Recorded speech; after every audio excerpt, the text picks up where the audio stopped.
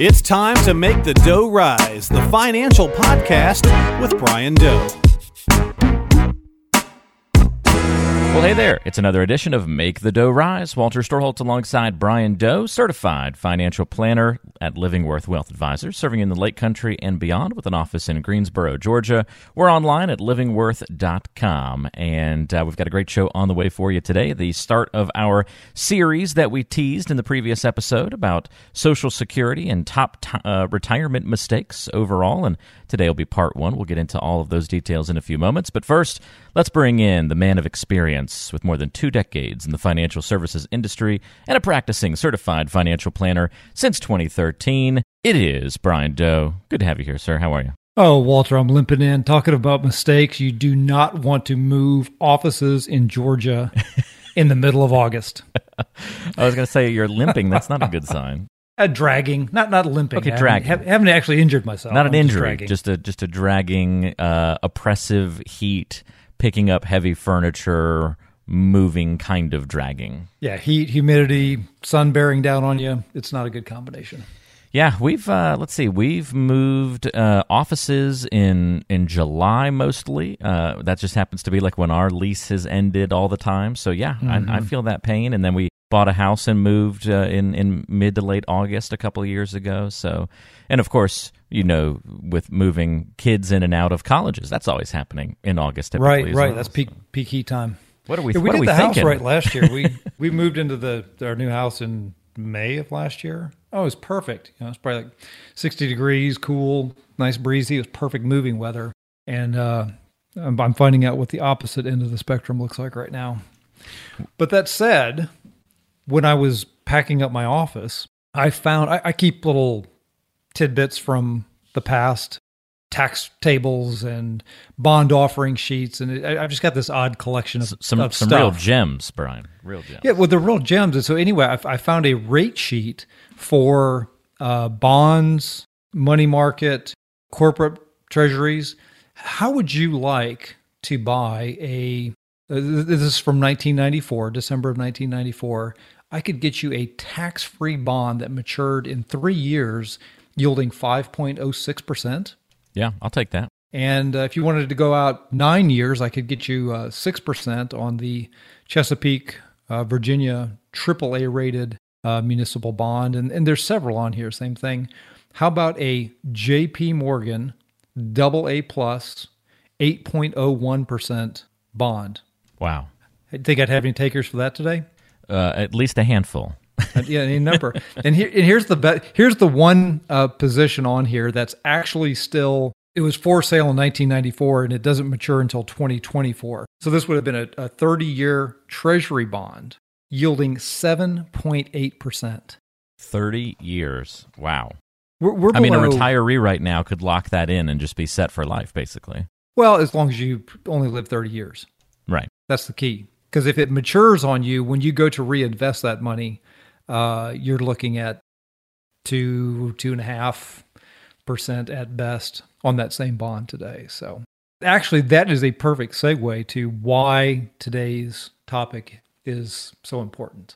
And we talked about this a little bit on our book, The 401k Trap. And now you remember the Oldsmobile commercials, you know, this is not your father's Oldsmobile. Right. Mm-hmm. Yeah. Well, same with retirement today. We used to have, going into retirement, all these nice, safe options where you could get, 5 to 6% tax-free, 7-8% taxable, high quality, just excellent credit quality, and certainly with treasuries, almost arguably as low risk as you could get, with a return that would yield you a very good cash flow, dividends, and income that you could spend in retirement.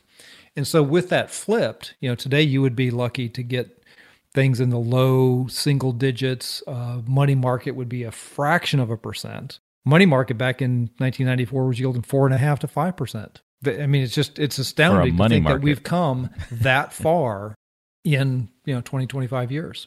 So how you claim Social Security, when you claim Social Security, how you structure your portfolio. Well, today it's not your father's Oldsmobile. It's not, and we've made this point several times, but we're gonna try and dig a little bit deeper into that today and what you can do about it. So on the previous episode, we kind of set the stage for this, talking about, hey, there's a bunch of singular issues out there in the financial world, but you really can't just solve one of those issues without affecting the other things going on in your portfolio and in your financial life. There is overlap between all of these things, and that's part of the structure and the planning process, those 4 pillars of personal portfolio programs and protections that Brian Doe and the Living Worth Wealth Advisors team have been able to put together, create for you, and successfully help people retire, stay retired, and manage their finances in a healthy, productive way over the years. And so today that focus zeroes in a little bit on Social Security claiming and that battle of I want to maximize what I can get out of Social Security, Brian, but also I want that money as soon as I can get it, and how we reach the proper marriage between those two differing goals. Yeah, and as far as the 4 pillars, the personal portfolio programs and protections, Social Security fits in as one of the programs. This is one of the governmental structures, programs that you are going to be participating in, and so what people tend to do is look at this topic in isolation. Okay, how do I get the most out of Social Security? How do I get the most benefit? How long are you going to live? What's the benefit of waiting? You can do a break-even analysis, and you could calculate how many checks it would take to delay waiting. Like if you give up a year or 2 on the front end, how much do you have to draw on the back end to make up for that? And that's a fair calculation, but there's too much, I call it beach talk, golf course talk, cocktail conversation, where people have looked at this topic in isolation. They figured out what, it works best for them, or they may have a misconception of, I gotta claim it. Social Security is going broke. I need to claim it as soon as possible so that I can get the maximum benefit. And I'm going to try to turn that on its head a little bit, because there is a longevity and long-term factor that's getting ignored, as well as some tax consequences. And again, this is where it starts to overlap with IRA distributions. I'm going to try not to get too far into those topics, and we'll save those for next time. But I just want to challenge people's thoughts on when they should take Social Security, and that today's environment is different, and that presents a number of good opportunities to better claim this benefit.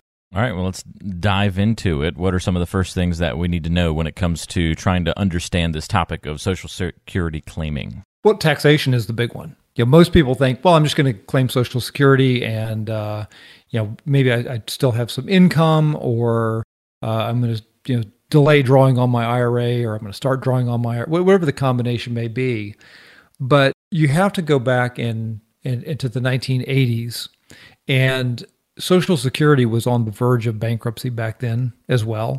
And so I make this point to those that say, Social Security's, it's always been about to go broke. They just keep fixing it and fixing it, funding it, patching it up, slowly delaying claiming ages. There's all kinds of things that they're doing at the margins to try to fix Social Security. But the big fix that they did, and this was between Ronald Reagan and Tip O'Neill, they came up with a compromise to keep Social Security funded, but changed the taxability of the benefit. So Social Security used to be a tax-free benefit, because you think, this is federal government sending you money. Why would you then turn around and send some of it back to them?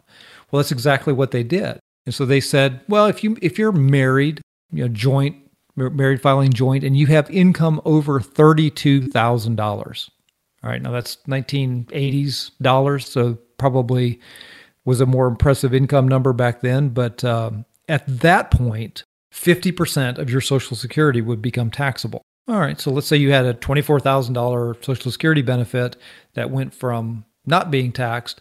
You cross that income threshold, and this is a modified adjusted gross income number. You cross that threshold, and now $12,000 of your Social Security benefit ends up in the taxable column on your 1040. Well, if you were at the 12 or 22% bracket, let's call it even just the 12% today, there's another $1,444 of taxes that are you're going to have to pay. So you just gave up $1,440 of bottom line money in your pocket from your Social Security.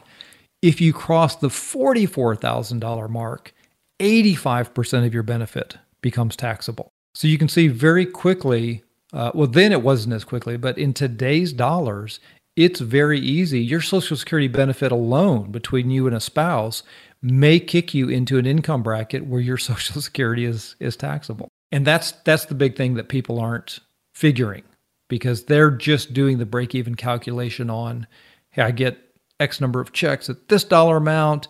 If I claim now and if I wait until later, I'll get, it takes this many more checks to equal this dollar amount. But they forget to add in the taxes, what the tax implications is. And the big opportunity that they miss out on is maybe there was some opportunity to earn some income or draw some money out of your IRA at a lower tax rate. And instead they activate Social Security, and then boom, it causes their tax bracket and their taxability of the benefit to go up. That's one big cost or penalty that most people don't factor into their quick calculators. The other one is if you're thinking about retiring early, claiming Social Security at as early as age 62 is an option. And it becomes a very tempting one, because as that income stops, you're thinking, hey, I might as well turn this on. But if you then go get a part-time job, or you get some opportunity to do a consulting gig or whatever it is, I see these things happen all the time. Once your income gets back up, it's probably like in the mid to high teens. I forget exactly what the number is, but very quickly you get to a point where at age 62, until full retirement age, let's call it 66 for most people, that's creeping up to 67 in some months now, but they will tax half. For every $2 you earn, they will reduce your Social Security benefit by $1. Well, if you got a job that paid $50,000, $60,000, $70,000, $100,000, you would very quickly evaporate your Social Security benefit and end up drawing nothing. So there's some real traps in the early claiming that taxes, if you have earned income, your benefit will go away. And then the big one is you get a reduced benefit. Okay, so if your full retirement age benefit was $20,000, you're going to get 1/3 less by starting it at 62. Well, yeah, mathematically that kind of makes sense, because you're going to get a reduced amount, but you're going to get it sooner. And I normally tell people, which is better, $1 today or $1 tomorrow? The answer is almost always $1 today. But which is better, $1 today or $1.33 tomorrow? Okay, that's the math and the trade-off that you have to do. By delaying, full retirement age, you get your full benefit. If you can wait to the other end, age 70, you get 33% more benefit. This is a huge trade-off. Like you don't get paid to sit in cash, as we discussed earlier with these bonds, money market rates that we had 20, 30 years ago. You don't get paid to sit on cash. So you do get paid more to wait and claim Social Security later. And here's the interesting thing. When they came up with the rules about making Social Security taxable, do you remember where interest rates were at the time, Walter? No, you'll have to remind me. I mean, we were coming off of those super high inflation. I think mortgages were in the 12 to 18% range. Okay. Inflation this was right after the hyperinflation of the late 70s, early 80s. I remember we were kind of going through a recession in Reagan's early years. The economy was not particularly good. Unemployment was high. It was a scarier time. So the credits that they built in to claiming Social Security later were based on those interest rates of the day. And so each year you wait, you get an 8% increase in your benefit by delaying it. In today's dollars, though, that's a really good trade-off. That's the best trade-off you can get for your money. And I will bet you this is probably one of the next things that they will change about Social Security is the delayed credits. Because not only do you get the delayed credit of 8% per year, you also get the cost of living adjustment. And so the benefit a few years later, between 66, 67, and age 70, can be dramatically higher. And if you can do something to maybe use up a little bit of your cash, draw a little harder on your IRAs while you're in a low tax bracket, and then wait to receive this larger benefit, your probability for success goes up dramatically. And the other factor that doesn't get looked at enough is, what is your survivor's benefit going to be? And what is your spouse's earnings record and Social Security benefit? Is there a way to draw earlier on one spouse and then delay drawing Social Security on another spouse, so that you're collecting a little bit while you wait, and then you're locking in this higher earner's maximum benefit now for the life of two people, because at the death of one spouse, you're going to get to keep the larger of the two Social Security benefits. When I do the math on calculating the survivor benefit, that's the real eye-opener for people.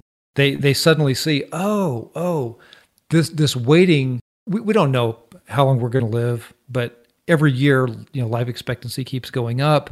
People are remaining healthier. They're coming up with better treatments to extend life expectancy. And so I think people are beginning to take longevity a little more seriously. And then when you look at the likelihood of a spouse outliving you, then two lives have a much higher probability of living longer than average life expectancy. And once you apply that filter to it, it's kind of mind-blowing and eye-popping to see what the survivor benefit is under early claiming strategies versus delayed. And that gives people a lot of peace of mind about delaying and making sure that a spouse is going to be protected. These are a lot of different moving parts. You start to see, I think, when you start having these conversations, how, you can't just make this choice in a vacuum. You can't just have this one string that you pull in Social Security and boom, you have your answer. It's got to be evaluated with all these other moving parts. And I know that can be really difficult for people to kind of wrap their heads around. It just would be nice if there were an easier way to, go full circle on this or kind of just have that easy answer to reach for. But it takes a little bit of that planning, a little bit of that effort to see how it all fits together. Yeah, I wish there was an easy answer because, it is highly complex. There isn't necessarily one right answer. And with a couple of exceptions, if you're out of a job, if you've been caught up in a corporate restructuring or something like that, and you're early to mid-60s and you literally don't have any other options, okay, maybe you need to start Social Security early. If you're single and you have, a terminal condition that is going to reduce your longevity, those are different stories. We'll set those aside. But if you're looking at healthy couples and the longevity, the big factor that is also going to come into play is long-term care funding. Long-term care funding is its own separate issue, and that falls into protections. But as you go to try to fund long-term care, you can look at equity in your house, you can look at long-term care insurance, you can look at your portfolio, but you should also look at what will my cash flow be from Social Security, pensions, and annuities. And if you add all of those up, again, people kind of forget that those cash flows will continue. Your ability to afford a longer and better long-term care environment goes up by delaying Social Security. Once I kind of point that out, it's like, there are a lot of benefits to delaying besides this short-term calculation of breaking even, trying to get as much as you can out of it. And if you go back to what OASDI stands for? Oh, I see it on the paychecks all the time. Yeah. So it's old age and survivors' disability income. That's the official title for Social Security. And so when put in place, it was for old age and survivors, right? You weren't supposed to collect until you turned 65. Life expectancy was 62 at the time Social Security was created. So you literally were never supposed to collect it. Now it has crept where life expectancy has blown past the eligible claiming age, but they've been fighting this demographic battle to keep it funded. as the demographics change, as the working population changed, more people living past 65 and into their 70s and even 80s and beyond. And so they're definitely wrestling and have created a problem as far as funding this. But if you look at this through the lens of, well, I want this to be my old age and survivor benefit, that's going to increase the success of my financial plan. That's going to increase the potential value in the long run of my portfolio. It's going to reduce the demand on my portfolio. It's going to give me more funding for long-term care or a surviving spouse. And when you start looking at it through that lens, a lens of safety for old age, and again, I always ask people, what's more likely, or what would be a more beneficial outcome? Let's say over the first 3 to 5 years of retirement, you leave a little bit less money for your heirs. Or in the long term, you may end up leaving them more and have more for your long-term income. And I've had a lot of conversations, broken out some spreadsheets, done the math to show people where that draw on the portfolio being reduced for decades potentially allows you to draw heavier on it for a few years. And that trade-off, when you overlay taxes on it, when you overlay life expectancy, long-term care issues, and all the things that we've talked about, I can make a very compelling case for anybody that can afford it to delay Social Security and as long as possible and try to lock in that max benefit. Again, more things to consider as we try to figure out the different ways that Social Security maybe fits into our own plans, and that's why we're making this really part one. Actually, maybe I should ask you that question, Brian, as we continue to work through this. Why is claiming Social Security maybe too early the very first top retirement mistake that you wanted to cover today? Is it truly something that's that pervasive and that big of a problem of people not putting enough thought and effort into this particular issue? It's probably the number one knee-jerk reaction that I see, that they turn 62, and if they've retired early, man, they're turning that thing on, and they don't want to hear it. I even had to arm wrestle my father-in-law over this one, and he still did what he wanted to do. So you've really got to look at it in context of all those other issues, because it's far easier to patch in some income for a few years early in retirement than it is to try to brush off your resume at 92. That's not going to happen. So when you look through the lens of what's the worst thing that could happen by delaying Social Security, well, I might have a few less dollars in the short run. That was the point I was making earlier. What's the best thing that could happen? Well, if I end up living, way past, life expectancy, I'm going to come out ahead. I'm going to have more secure cash flow. I'm going to have less, need less demand on my portfolio. So I just encourage people to, stay healthy, stay positive, and take the long-term view on Social Security, not try to get the max out of it that they can in the short term. Makes a lot of sense. Use a little bit more as that safety blanket rather than the main crux of your portfolio, which is what it should be anyway. Yeah, the portfolio should be generating let's call it a 3 to 5% income stream. So if you're drawing on your portfolio at here we're already starting to cross into other P's, but the withdrawal rate is highly sustainable would be in the 3 to 5%. So if you can stay at or below that for the majority of your retirement, maybe you go above it for a few years while you wait. But if you can stay in that withdrawal rate for the duration of your portfolio, your probability of success, which let's define as not running out of money late in life, making sure you have money to sustain your lifestyle, fund long-term care, maybe leave a little bit of money for the kids, your probabilities for success actually goes up long-term by simply delaying Social Security. Well, there you have it, a pretty good breakdown of top retirement mistake number 1, claiming Social Security early. And see it way too many times, and often it is not the right choice and the right decision.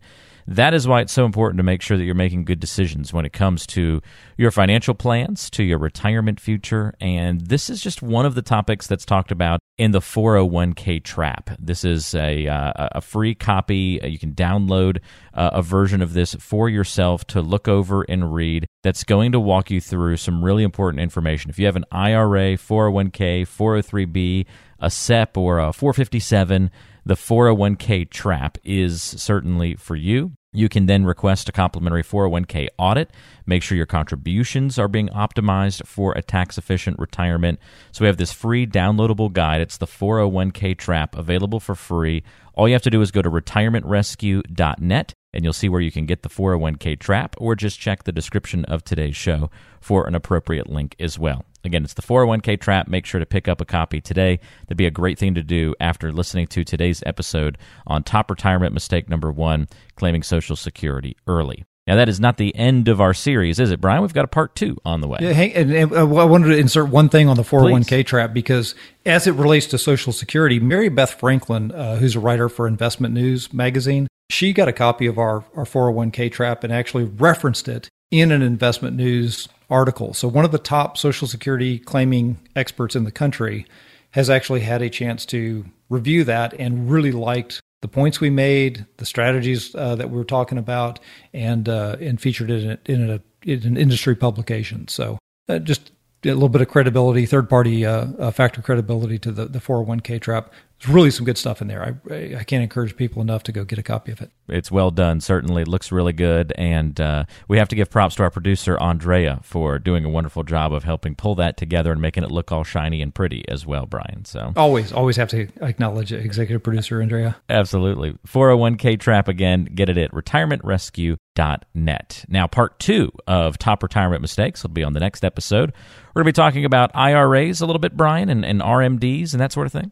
Yep. I won't spoil or do a reveal just yet, but when you claim or when you begin drawing money from IRAs, huge topic, overlaps with what we talked about today, and I've got plenty of good tips on that. Overlap is the key word. There's always overlap between all these decisions, and so that's why we've got to talk about all of them, why we're going to break them all down as we go through some of these top retirement mistakes. So join us again for that next episode. In the meantime, if you have any questions or concerns that you want to run by Brian, you can always reach out at 706-451-9800 or online at livingworth.com. Brian, thanks for the help. We'll talk to you again on the next episode. Sounds great, Walter. Thank you. Rest up those tired muscles from the move.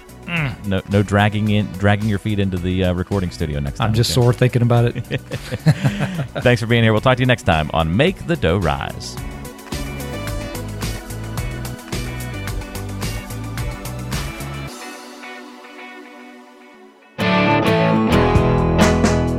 Make the Dough Rise is brought to you by Living Worth Wealth Advisors, with a central office in Greensboro, Georgia, but serving the Lake Country and beyond. The podcast is available on Apple Podcasts, Spotify, and all your favorite podcasting apps. Subscribe today and never miss an episode. Just search for Make the Dough Rise with Brian Doe.